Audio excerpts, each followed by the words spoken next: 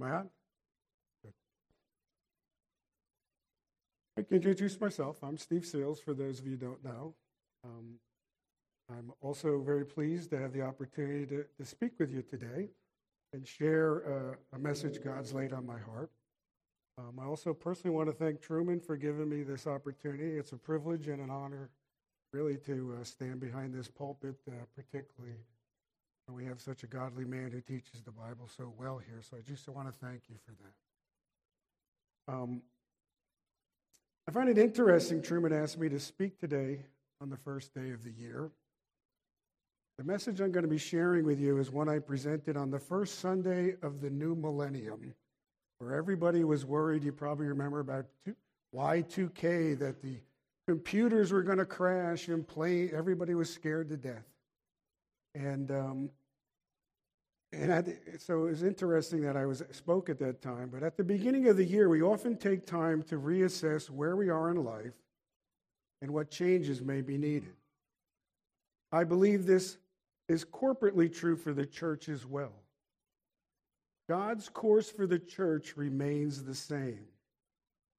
Yet, like a sea captain, we need to take our bearings occasionally to make sure we're aligned with the path that He set before us. So after I pray, I'd like to explore a few passages with you that probably aren't typically used for, I'll say, New Year's Day sermons. Okay? Let me open us with prayer.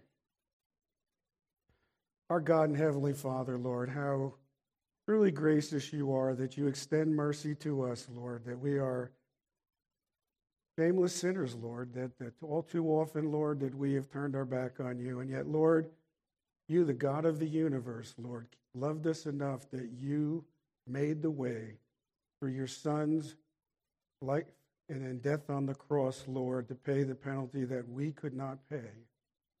And Lord, that you would then impute his holiness to us so that we might have a right relationship with you. Lord, we just have to humbly just bow and just praise you, Lord, for your goodness to us. And Lord, as we go forward today, as I speak with the congregation here, I just ask that you would guard my words, that they would be only the words that you would have spoken, Lord, and that hearts and ears would be opened, and Lord, to hear this message. And I just thank you and ask you continued blessing and guidance for all those here. And you ask this in your Son's most precious name.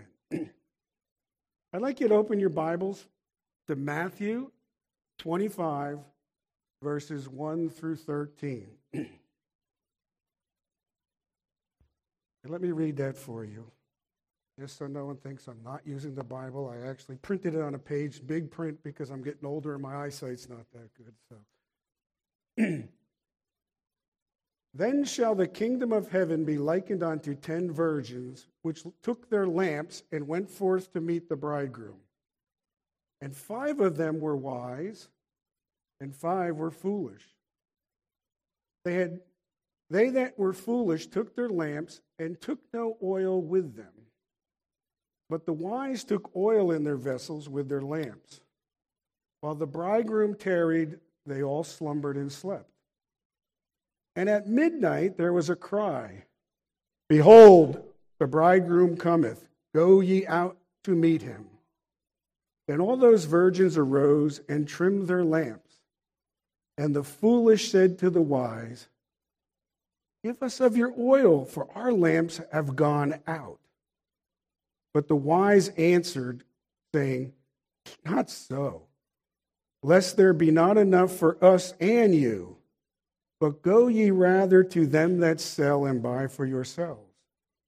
And while they went to buy, the bridegroom came, and they that were ready went in with him into the marriage, and the door was shut. Afterward came also the other virgins, saying, Lord, Lord, open to us. But he answered and said, Verily I say to you, I know you not. Watch therefore, for ye know neither the day nor the hour wherein the Son of Man cometh. We just read the familiar parable about the 10 virgins waiting for the bridegroom. And the central message of the passage is that we need to be prepared and waiting expectantly for Christ's return, for we don't know when he will return. John MacArthur summarized that. The parable underscores the importance of being ready for Christ's return in any event, even if he delays longer than expected. When he does return, there will not be a second chance. In this parable, it talks about oil. It's very interesting. When I first had a pastor preach on this, and I likewise took it this way, typically oil stands for the Holy Spirit in the Bible. And you read this, you think, oh, the wise had the oil and the Holy Spirit, and the unwise did not. Well, that's not actually accurate with what the text is saying here. If you read it, we look at verse 3, it said, the foolish took their lamps and took no oil with them. But the wise took oil in their vessel with their lamps. They carried a second vessel, the wise one, to put the oil in, where the foolish did not. So, in this parable, then, the oil represents the depth of commitment that the virgins had for the bridegroom. Was there a deep, trusting commitment that he was going to come and they were going to do whatever was necessary to be there? Or was it shallow and self-centered? Hey, I'd like to go to this wedding, so I just quickly go and get prepared. A good, I'll say, analogy of what salvation is, because salvation requires not a simple sort of intellectual belief about certain beliefs or certain facts, but a complete, humble submission to Christ as one's Savior and Lord. The wise virgins, or the saved, were ready. They had the required amount of oil, the commitment of trust in that bridegroom, while the foolish did not. Yet there's another important truth contained within this parable that we may overlook. Both groups went out to wait for the groom together. They probably lived in the same proximity, and most were probably family members and relatives. Because in the Jewish culture at that time, adult family members, when they got married, they often simply built their residence right beside their parents' home. If they weren't relatives, they were at least neighbors and acquaintances. They were their friends. Sometimes what's said in the Scripture is very important, because nowhere in this passage do we read that those wise virgins inquired if the foolish virgins had enough oil for their lamps. Maybe they assumed the foolish virgins knew enough to bring oil, since they were holding lamps. Or maybe the wise virgins didn't want to offend the foolish virgins or cause a scene, even though the foolish virgins did not display they had that separate vessel for oil. Or maybe they just didn't care. But there's no mention that they ever discussed the need for more oil with their foolish associates. Instead, they slumbered in the midst of the foolish virgins, content, comfortable, and satisfied. When the bridegroom returned, their attitude was, too bad. Fend for yourselves. Hey, I've got mine. That's all that matters. I want you to notice that there is no reference in this parable that the wise virgins were concerned for their foolish relatives, friends, and neighbors. Nor were they really concerned, if you really think about it, about what the bridegroom wanted, because if they were, they would have wanted all the virgins to come to the wedding celebration just as the groom wanted. They would have spoken to the foolish virgins to ensure they had brought enough oil and not just the appearance of being prepared. No, not a single wise virgin cried out to their lost associates. There wasn't a single tear shed the moment that the foolish virgins were shut out the door. I'm afraid this picture is a fairly accurate description of the majority of Christians in the church today. We're comfortable. We're self-absorbed. We aren't too concerned really what the bridegroom wants. We all like to be comfortable. It's sort of human nature. We can see its preeminence in our culture and our technology, right? We have microwaves, we have clickers, we don't have to get up to change the channel anymore. But sadly, we can see it as also the focus in many of our churches today. Or unfortunately, the church has become a reflection of the spiritual depth of its members. I like this quote from Leonard Ravenhill. He writes, "The tragedy of today is the church is pursuing happiness, not holiness." Church become somewhat like a well-worn sweater to its members. Provides security, warmth, and doesn't demand too much. In too many churches, the church is no longer the vehicle whereby you worship and serve God, but it's the place you get your desires and your felt needs met. We never judge, let alone call sin what it is in many churches. We tolerate, and we don't talk about hell. A.W. Tozier was really somewhat prophetic in this statement you see here. If the Holy Spirit were taken away from the New Testament church, 90% of what they did would come to a halt. But if the Holy Spirit were taken away from the church today, 10% of what we do would come to a halt. The typical church spends the vast majority of its time and expense on itself. If the lost want to come visit, hey, that's great. If not, that's okay too.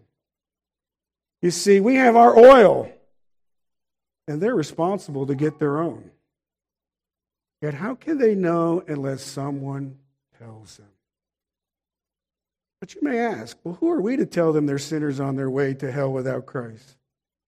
Or who are we to ask them if they're truly saved and living for the Lord?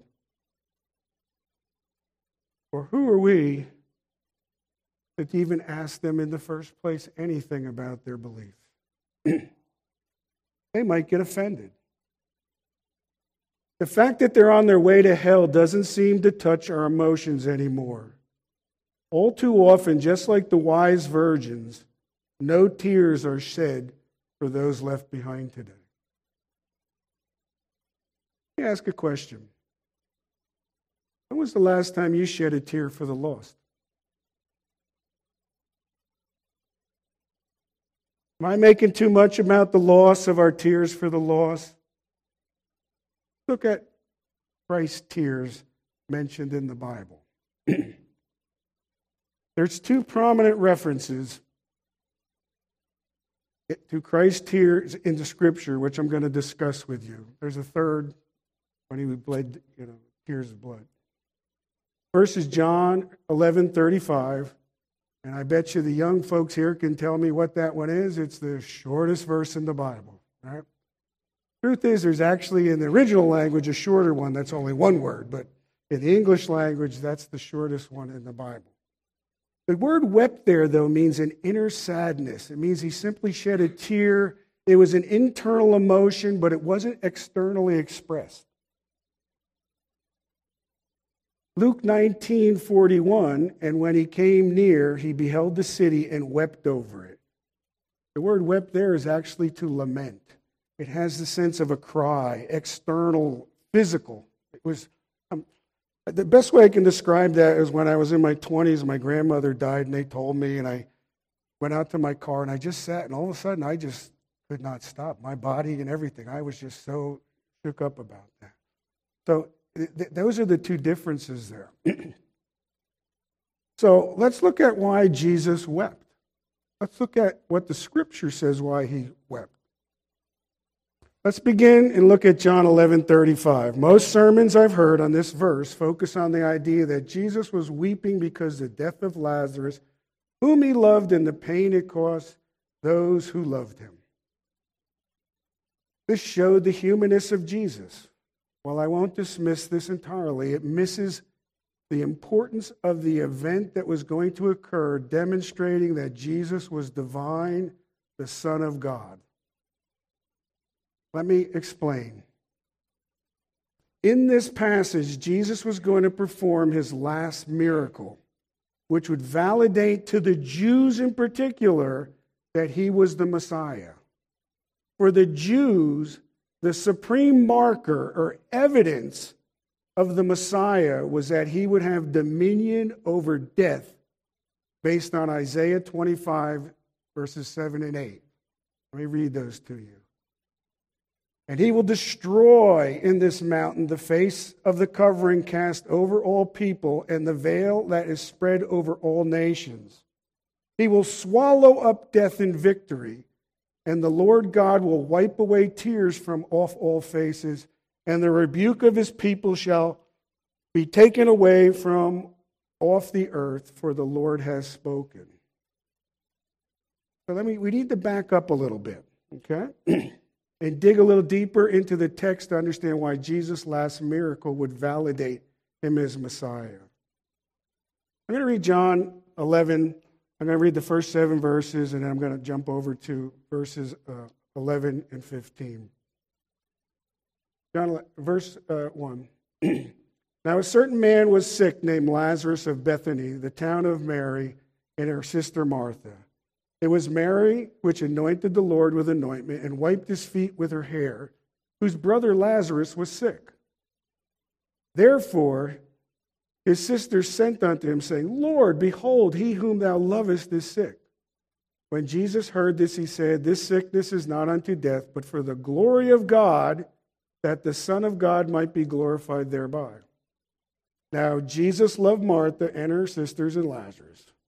And when he heard therefore that he was sick, this is important, he abode 2 days still in the same place where he was. Then after that said to his disciple, Let's go into Judea again. And the next several verses, when he says that, there's some discussion with the disciples. But then I'm going to start at verse 11. These things said he, and after that he said them, Our friend Lazarus sleepeth, but I go that I may wake him out of the sleep. And his disciples said, Lord, if he sleeps, he shall do well. Howbeit Jesus spoke of his death, but they thought that he had only spoken of taking a rest in sleep.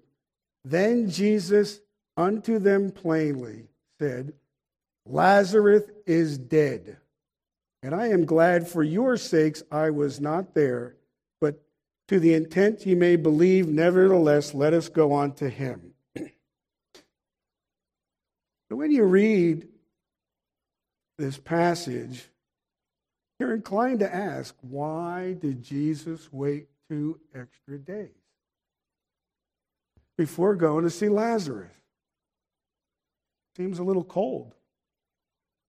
Well, there's something important we need to know, that the Jews did not certify someone as dead until after they were dead 3 days. So let's look at the logistics of what was going on here. Jesus was east of the Jordan River. Lazarus was in Bethany, to the west of Jerusalem. A man could walk that distance in 2 days and maybe 1 day if he walked at night. However, a woman would always take 2 days. Okay? One, because they wouldn't walk at night, but they would take 2 days. Lazarus was dead 4 days when Jesus got there. So let's just do the math. Let's say they walked 1 day, Jesus, to get there. And 2 days he stayed, but Martha and Mary would have had to take in 2 days, which would have been 5 days. So Jesus was dead before they got there. Or Lazarus was dead before they got there. Now, if Jesus and his disciples took 2 days, Lazarus actually would have died the day they showed up to where Jesus was. Mm-hmm. So Jesus stayed, right, to make sure that Lazarus had been dead at least 3 days Now remember, Jesus had already risen someone from the dead prior to that, right? He raised Jairus' daughter, but that was in a private setting, right? And it was less than 3 days, right? And the Pharisees could claim that she wasn't really dead. Right? However, with Lazarus, they couldn't make that claim. The Jews had already determined that Lazarus was truly dead. Okay? While Jesus loved Lazarus and his sister, his intent to raise Lazarus from the dead was to glorify God and that they would believe that he was who he claimed to be. John 11:25-26. Jesus said unto her, this is where he's talking to Martha, I am the resurrection and the life. He that believeth in me, though he were dead, yet he shall live, and whosoever liveth and believeth in me shall never die. Believest that thou? He was showing them that he was going to be the way that they would live forever and also have a relationship with God. So why then did Jesus weep? Right? I mean, he knew that Lazarus was dead and he was going to raise him. Right? Well, in verses 33 and 38, there's a very interesting word that's utilized in the King James.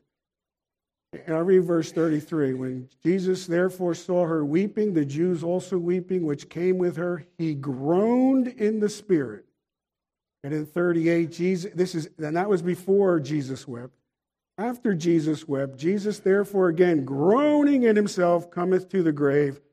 There was a cave and a stone laid upon it. The actual word, we think of groan as like, but the actual word conveys the idea of in anger or in disappointment towards something. Wait a second. He's supposed to be upset and sad about Lazarus. But right beforehand, and even afterwards, it talks about a word where he's a little disappointed and upset about something. Why was he upset? Well, before, what happened? They challenged him. Geez, this man before could open eyes, but now he can't. He could have saved his friend and he didn't of this work. Right? John MacArthur writes this. His tears were not out of mourning, since he knew he would raise Lazarus, but for grief for the fallen world entangled in sin caused by sorrow and death. Jesus wept because despite the fact he would demonstrate that he had dominion over death, some would choose not to believe because of their entanglement with sin.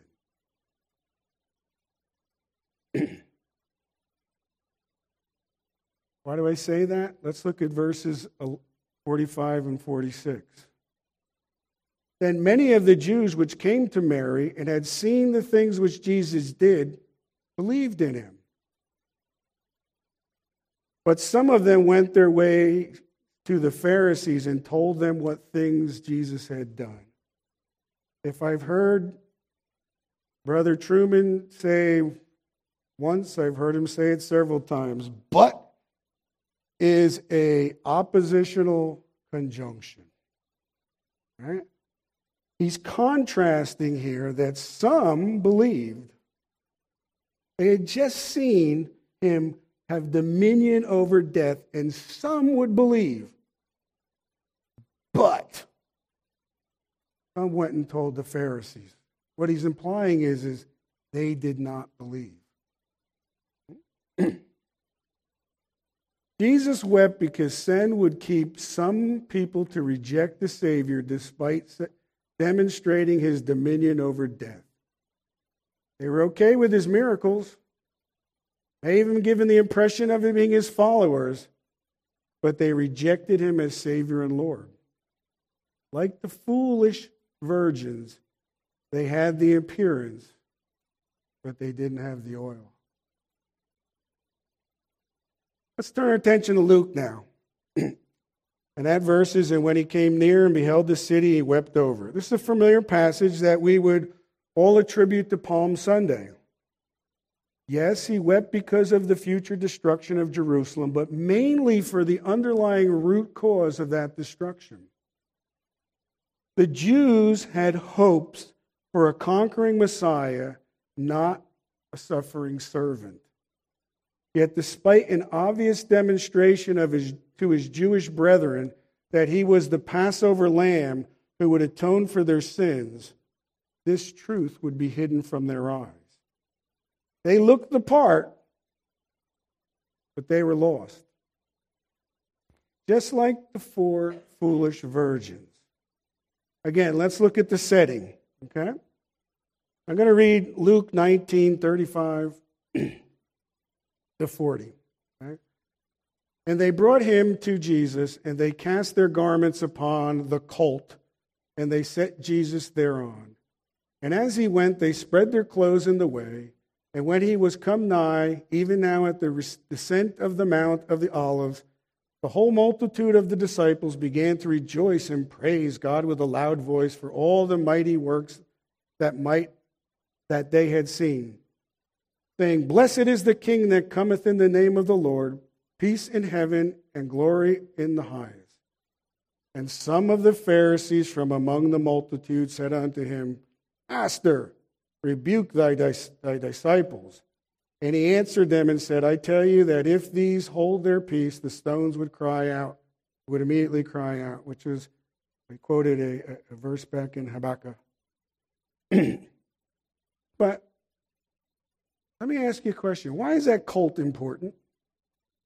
Nice part of the story, wrote a little colt in, right? Actually really important to the Jews.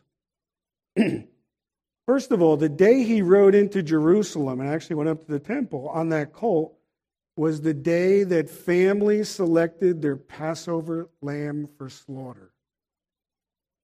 In addition, historically, a colt was symbolically ridden to the tabernacle and then the temple by the high priest on the Day of Atonement before entering the Holy of Holies.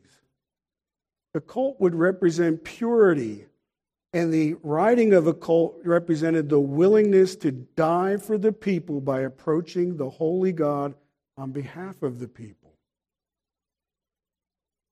The high priest, if he was not cleansed or impure, was found to be impure with sin, he would die in the presence of God.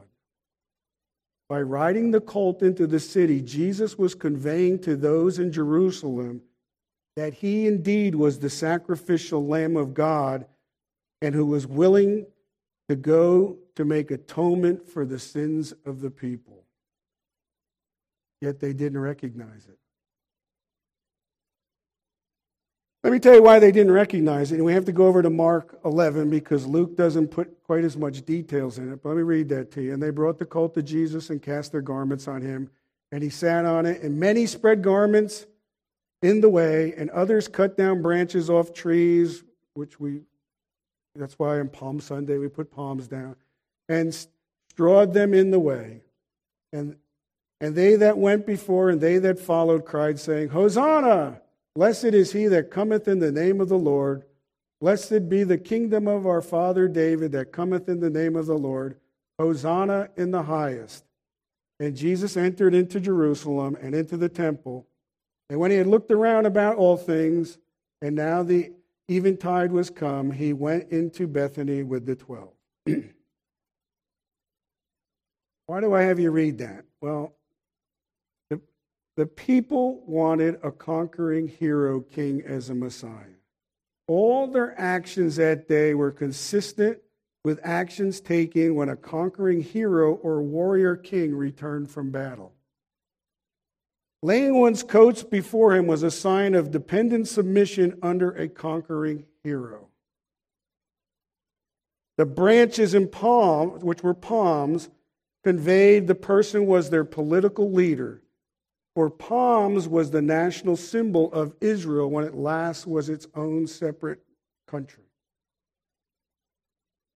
The shout of Hosanna, which Quite frankly, I've been in churches where everybody shouts Hosanna.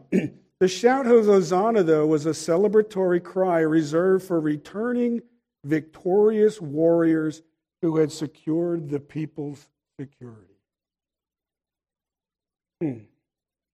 It's interesting, you notice the songs we sang today had hallelujah in them, not Hosanna.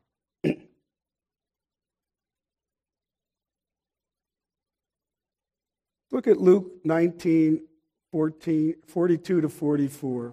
Let me back up. Christ's heart must have been broken that the people had been led so far astray. They were going through the appearance of being his followers, but they were lost without hope. They wouldn't enter into the celebration of the bridegroom just like the foolish virgins. Despite the obvious fulfillment of Scripture, the crowd did not recognize him as the suffering servant willing to humbly sacrifice his life for them as foretold in Isaiah. Therefore, their only means for peace with God was hidden from their eyes, and now they were subject to the wages of their rejection. That's why he wept. He understood that they were rejecting him, and they were on their way to hell. Luke 19, 42 to 44, saying, if thou had knowest, even thou, at the least in this day, the things which belong unto thy peace, and he's talking about peace with God, but they are now hid from thine eyes.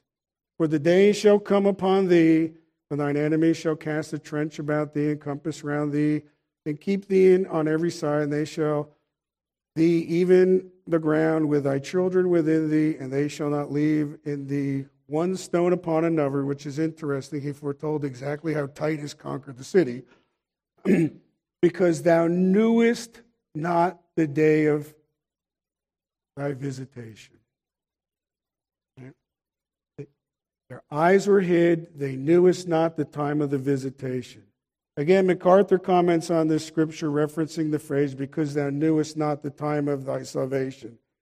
This was a divine judgment for their failure to recognize and embrace their Messiah when he visited or revealed himself to them. But Jerusalem was no different than the foolish virgins. They weren't prepared for the bridegroom, were they? They had all the religious appearances, but they really didn't have the oil, the commitment. They were left out of the wedding feast to come. Jerusalem in this passage is also a representation of all mankind who may claim a relationship with Christ, but have never truly surrendered their all to him, as well as those who outright reject him. So why did Christ weep? I believe very strongly that he wept in each of those cases because he obviously is omniscient, and he knew those folks there were on their way to hell who were going to reject him in both those scenarios. Yes, he cared about Lazarus, Martha, and Mary. There's no doubt about that. But if you look into the text deeply, in each of those cases, it specifically talks about how folks were going to miss the point and then reject him.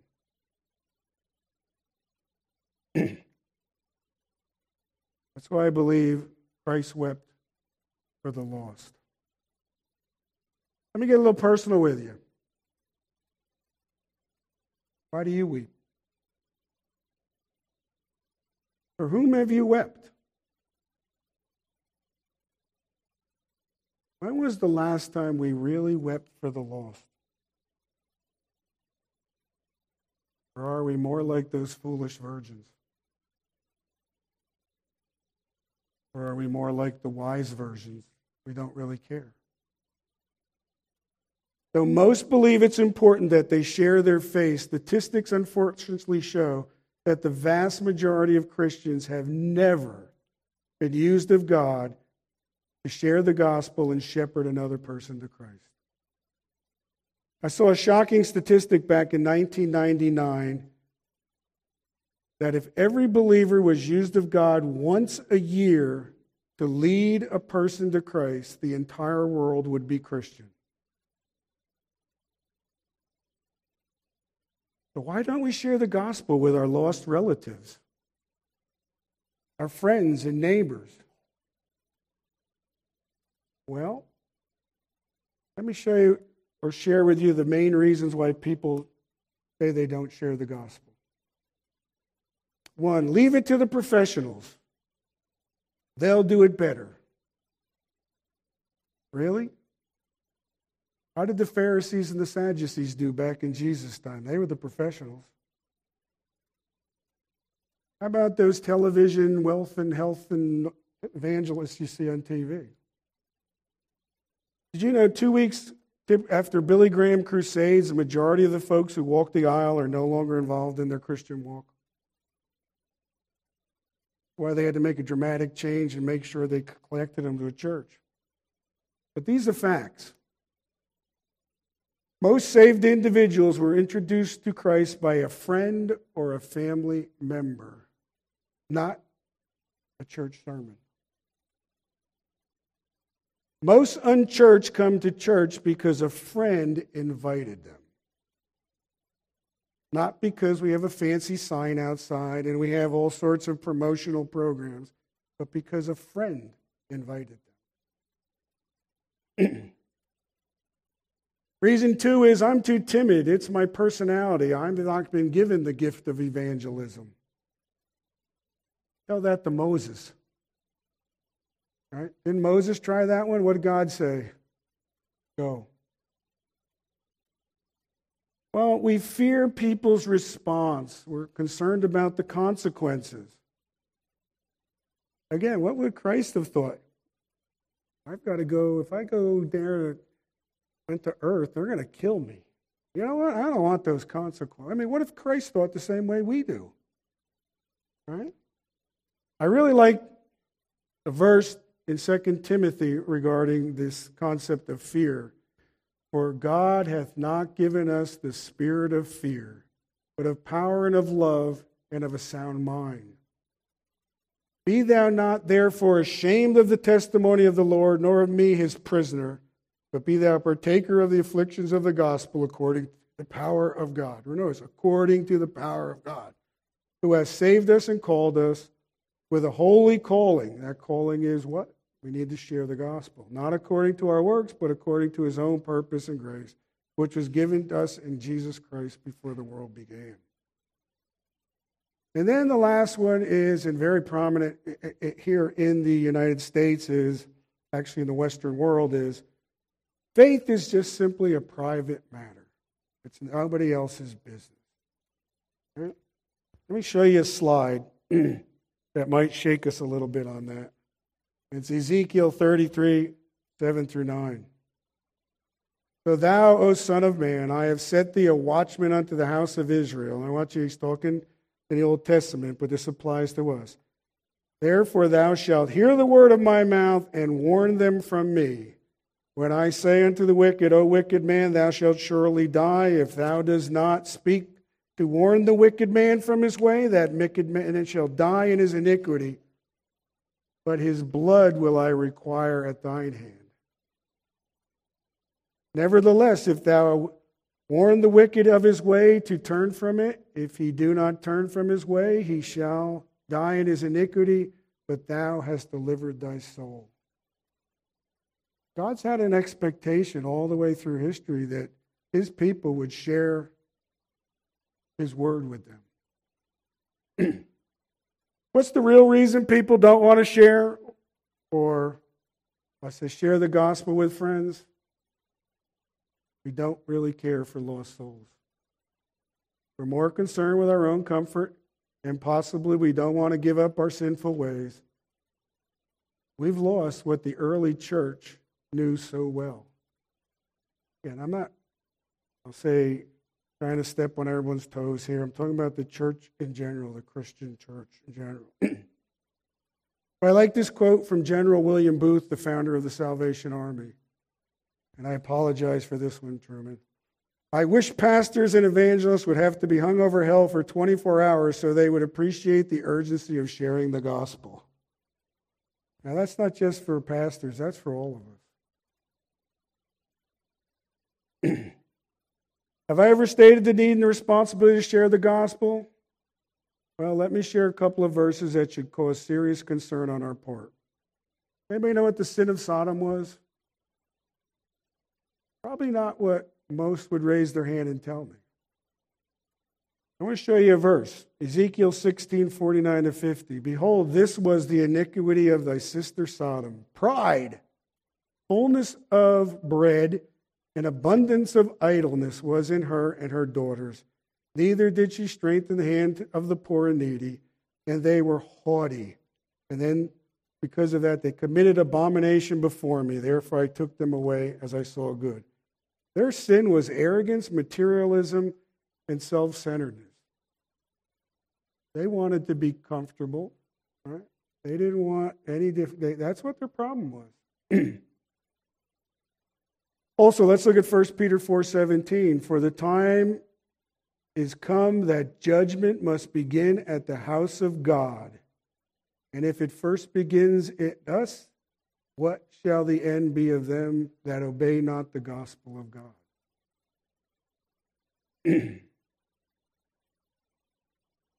Well, what should our response be? Well, let's look at some familiar passages in Scripture to understand how the New Testament church responded and how we should be responding. We'll look at some very familiar passages. Matthew 28:18-20, right? The Great Commission. It's interesting, and when most people think of the Great Commission, they like to start at verse 19. But it's a single thought from verse 18. And Jesus came and spoke unto them. Here it is. All power is given unto me in heaven and in earth. He had the authority now to say what he's going to say. Go, ye therefore, and teach all nations, baptize them in the name of the Father and the Son and of the Holy Ghost, teaching them to observe all the things whatsoever I have commanded you. And lo, I am with you always, even unto death. Jesus, yes, he was speaking to his disciples at that time, but aren't we his disciples? And he's speaking to us. Not optional. If you notice in there, it's a command. The word go is a command. It's an imperative. 2 Corinthians 5:20-21. Now then, we are ambassadors for Christ, as though God did beseech you by us. We pray you in Christ's stead, be ye reconciled to God. For he hath made him to be sin for us, who knew no sin, that we might be made the righteousness of God in him. As believers, we're to be his ambassadors.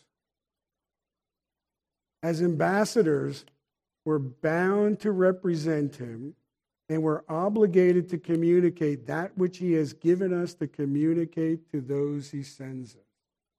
That's the role of the ambassadors that the president has throughout the world, the exact same. Represent and speak only, but speak exactly what he has told them to speak. God's making his appeal to the world through us. What a privilege. And we should be honored to be used to achieve his will. Let's look at the new church a little more closely in Acts 5:40-42. And to him they agreed, and when they had called the apostles and beaten them, they commanded them that they should not speak in the name of Jesus, and let them go. And they departed from the presence of the council, rejoicing that they were counted worthy to suffer shame for his name. And daily in the temple and in every house they ceased not to teach and preach Jesus. I want you to notice the progression. They were beaten. And they rejoiced. And did they stop doing what they were doing? No, they taught and preached.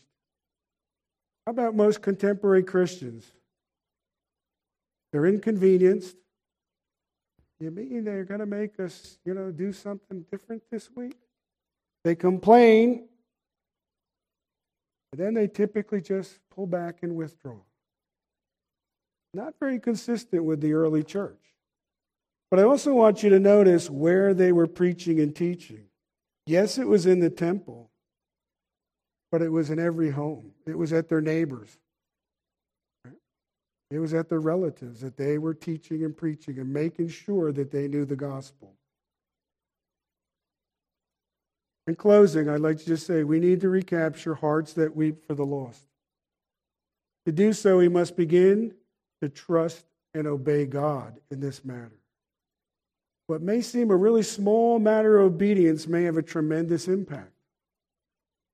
I want to take us a look at a fellow, nobody special, but a fellow named Edward Kimball, a shoe salesman. He had a heart for a lost salesman. He shared the gospel with a fellow named D.L. Moody. Most of you know about D.L. Moody. Went on to be a great Bible teacher. D.L. Moody shared the gospel with Wilbur Chapman, who became an evangelist and a preacher. Wilbur Chapman shared the gospel with Billy Sunday. Billy Sunday conducted evangelistic meetings in Charlotte, North Carolina, and invited Mordecai Ham, another minister, to preach. Mordecai Ham shares the gospel with Billy Graham. And we all know what Billy Graham has done, right? All started because this guy, Edward Kimball, had a heart for the lost. I'm not naive about the difficulty of this task before us. Sharing the gospel today is not easy with our culture of relativism, which expounds extreme tolerance based on the false belief that there is no absolute truth. Truth is not subjective. We have the truth, and we must be faithful to call Christ, to the call that Christ has given us. I've spoken with Pastor Truman several times. I really like the apologetics and things like that, and I'd like to be prepared with that because today we see that the vast majority of young people raised in the church walk away. Like 70%. Why is that? Well, there's a survey they took of those kids, and 70% said, I had questions and nobody in the church would answer my questions and share them with me. Very sad.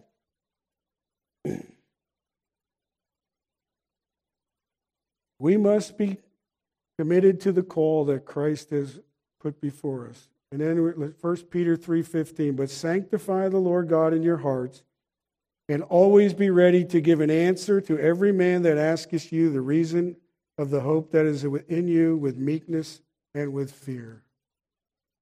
Every day we pass lost people. Each of us probably know family members, friends, and neighbors who aren't saved.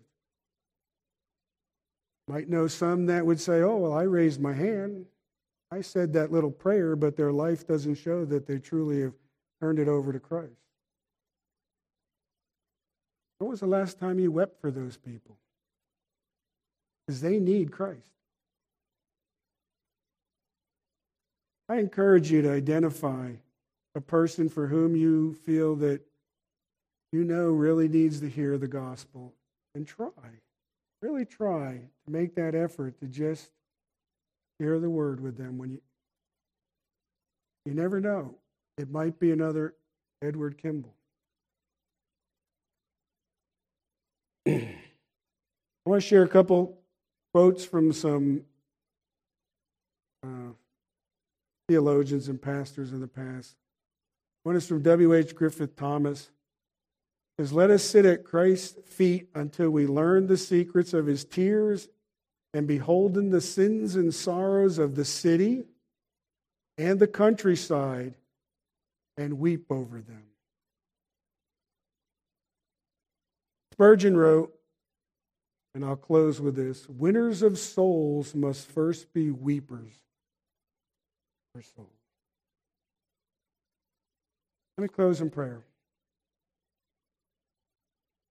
Our God and Heavenly Father, as we move forward in this new year, Lord, we'd ask that you